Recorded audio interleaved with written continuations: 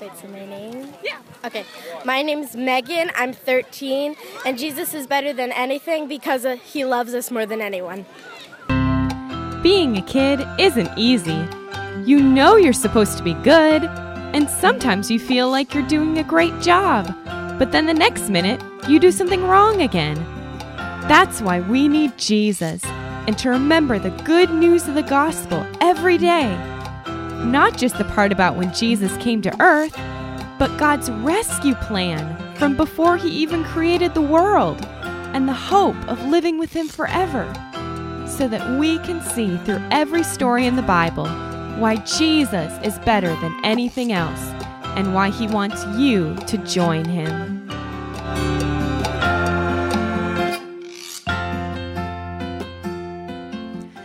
Welcome back, friends. Alicia Yoder here on another episode of the Jesus is Better podcast, where we talk about how to find joy in the gospel of Jesus in every story in the Bible. Jesus loves bringing us joy that comes from him, so let's see what he has for us in our story today. Last week, we talked about Moses' disobedience when he struck the rock God had told him to only speak to for water, and about the Israelites' decision to blame Moses and God for not taking better care of them in the desert. God sent serpents to bite them, but when Moses prayed for mercy, God had him make a bronze serpent that the Israelites looked at and lived. God also helped the Israelites defeat kings that came to fight against them as they traveled to the land he had promised to give them. While they were camping on the plains of Moab, a king named Balak started to get scared. He had seen what the Israelites had done to other nations, like the Amorites, and that there were so many of them. He told his elders, "These people are going to lick up everything that is ours, just like an ox licks up all the grass in the field." So the king sent messengers to find a prophet named Balaam, saying, "This people that have come out of Egypt covered the earth and are now camped right across from me. Come and curse them for me, since they're too strong for me. Maybe then I'll be able to defeat them and get them out of my land. I know you have the power to bless and curse whoever you want." So the elders left with money and gave Balaam the king's message. And Balaam said, "Sleep here tonight, and I'll tell you what the Lord says to me." That night, God came to Balaam and said, "Who are these men staying with you?" Balaam said, "Messengers from King Balak, who want me to curse this nation that has come out of Egypt, so the king can fight them and kick them out of his land." God said, "Don't go with them. Don't curse the people, for they are blessed." The next morning, Balaam said to the messengers, "Go back to your land, because the Lord doesn't want me to go with you."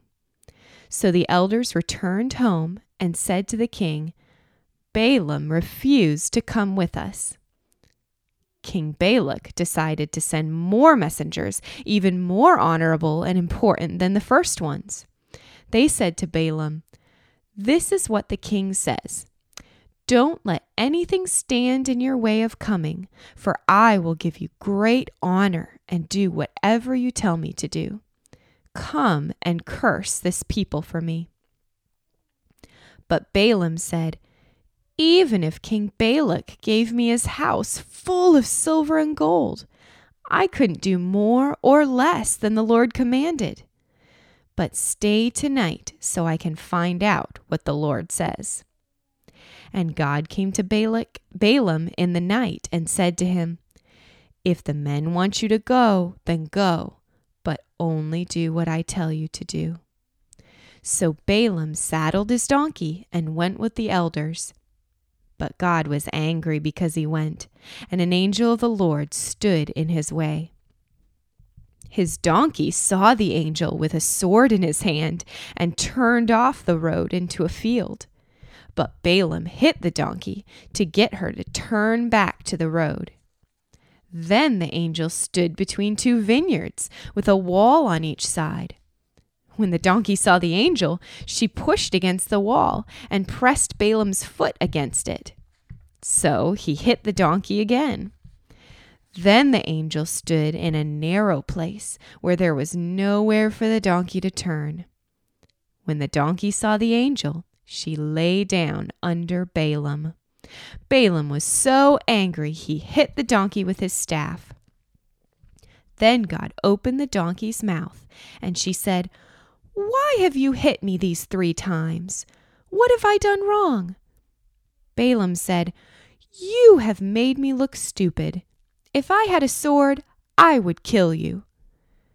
The donkey said, "Haven't I been your donkey that you've ridden your whole life? Do I usually act like this?" He said, "Well, no." Then God opened Balaam's eyes, and he saw the angel of the Lord standing with the sword in his hand.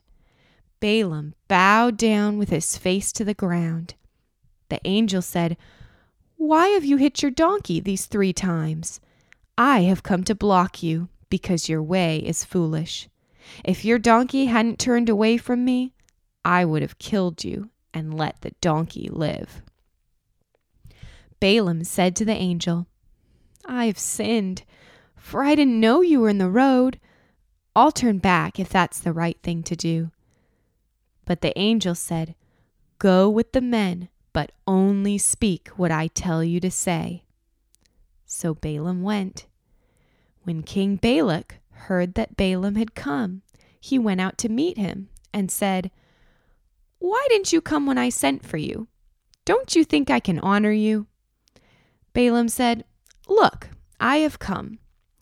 Do you think I have my own power to speak curses? I can only speak the words God puts in my mouth." So King Balak sacrificed oxen and sheep and called Balaam and the elders with him. In the morning, King Balak took Balaam to a mountain where he could see a small section of the people. Balaam said to King Balak, "Build 7 altars to sacrifice 7 bulls and 7 rams." King Balak did what he said, and they offered a bull and a ram on each altar. Balaam said, "Stand beside your burnt offering, and I will go away. If the Lord comes to meet me, then I will tell you everything he shows me." And when Balaam went to a bare mountain, God met him. Balaam said, "I've made you 7 altars and offered a bull and ram on each one." And God gave Balaam words to speak before King Balak. When Balaam returned, King Balak and his elders were standing next to the sacrifice. And Balaam said, "The king of Moab has brought me here, King Balak, telling me to curse Israel. How can I curse someone God has not cursed? I see the people from up on this mountain, living alone and not thinking they are a great nation. But who can count all of them? May my death be like the righteous, and may my end be like theirs." And King Balak said, "What have you done? I brought you to curse my enemies, and now all you're doing is blessing them." Balaam replied, "Don't I need to speak what the Lord tells me to?" So King Balak said, "Come to another place with me. Right now you can only see a part of them, but there you can see them all and curse them for me." So they climbed another mountain and built 7 more altars, sacrificing a bull and ram on each one. Balaam said, "Wait here while I meet with the Lord." And God put words in his mouth again. When he got back, King Balak said, "What did the Lord say?" And Balaam said, "Listen, Balak, God does not tell lies like a man or change his mind. Won't he do what he said? I was commanded to bless them, and he has blessed. I can't take it back. The Lord their God is with them, bringing them out of Egypt. He is strong like the horns on a wild ox. No cursing can be done to them. And people will say about Israel, 'Look what God has done.' The people will rise up like a lion and not lie down again until they've eaten their prey."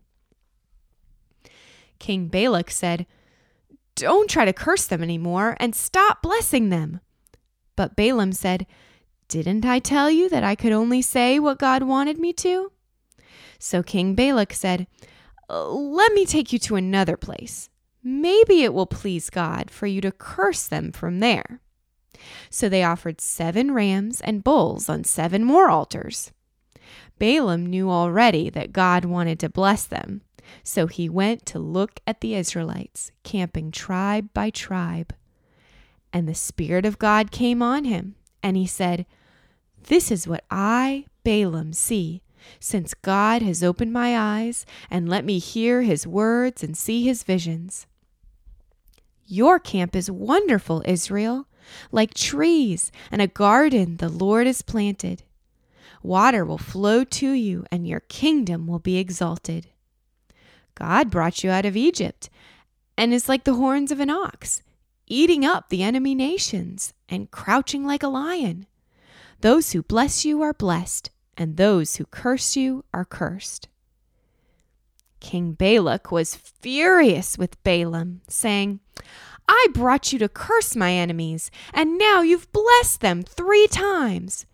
Get out of here, because the Lord has kept you from receiving honor from me." Balaam said, "Didn't I say that even if I had your house full of gold and silver, I could not do good or bad on my own, but only what the Lord says? I'm leaving, but I'll tell you what this people will do to your people in the later days. This is what I, Balaam, see, whose eyes and ears God has opened and given me visions and knowledge. There is someone coming, a star, a king's scepter from Israel. It will crush Moab's forehead at Edom and Seir. Israel will be valiant and have ruling and dominion. Amalek, Ashur, and Eber will be completely destroyed." Then Balaam and King Balak went to their own homes. King Balak thought that getting Balaam to curse the Israelites would keep him safe. He kept trying even when God clearly brought blessing to them through Balaam's words. God had made a promise, a covenant with the Israelites that couldn't be broken. God had promised to take care of them like a father cares for his children, protecting them from harm and giving them everything they needed. So many times the Israelites got discouraged in the wilderness, but God was determined to keep them safe and show them his power. Balaam wasn't even a follower of God, but knew that God was powerful and could speak. Balaam loved getting money for going to curse the Israelites, but he couldn't even do that and had to receive grace and mercy through a donkey. When Jesus died, his blood sealed a new covenant promise for us. Jesus took the curse we deserved and gave us his blessing instead. When we place our trust in him as our rescuer and protector, anytime someone hurts or wants to hurt us, God can turn that pain and fear into goodness in our lives. We might not see it right away, but he is making us more like him and helping us to receive and share his forgiveness, peace, and joy. His promises to us of love and salvation and being adopted as his sons and daughters will never fail, no matter how others try to mess them up or tell us they're not true. There will even be times God will protect you from things that you don't even know about.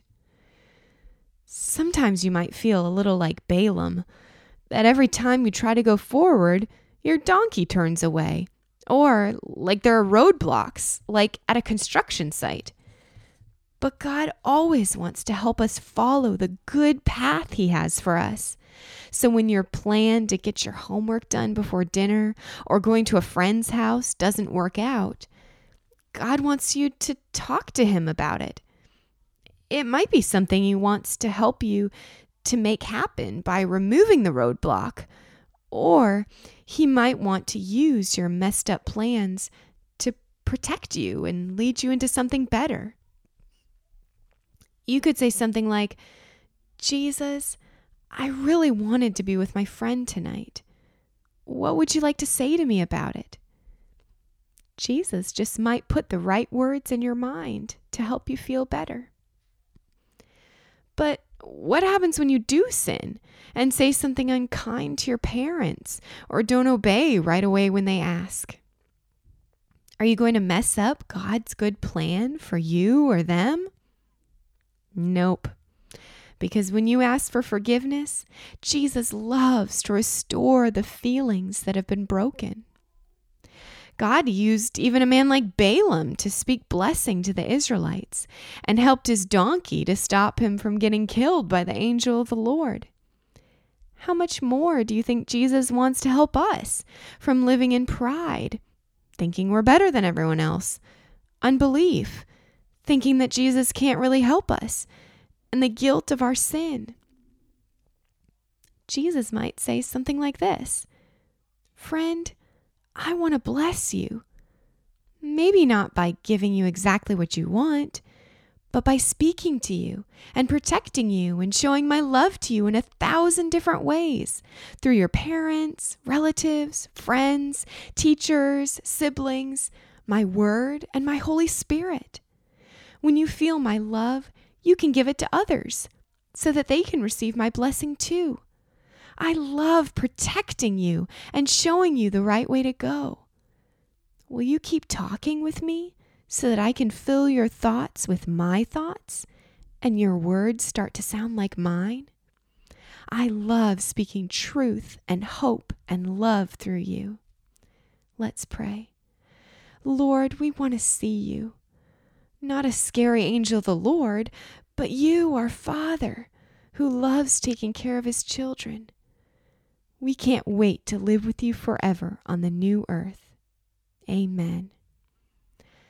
Okay, guys, thanks for listening to another episode of the Jesus is Better podcast.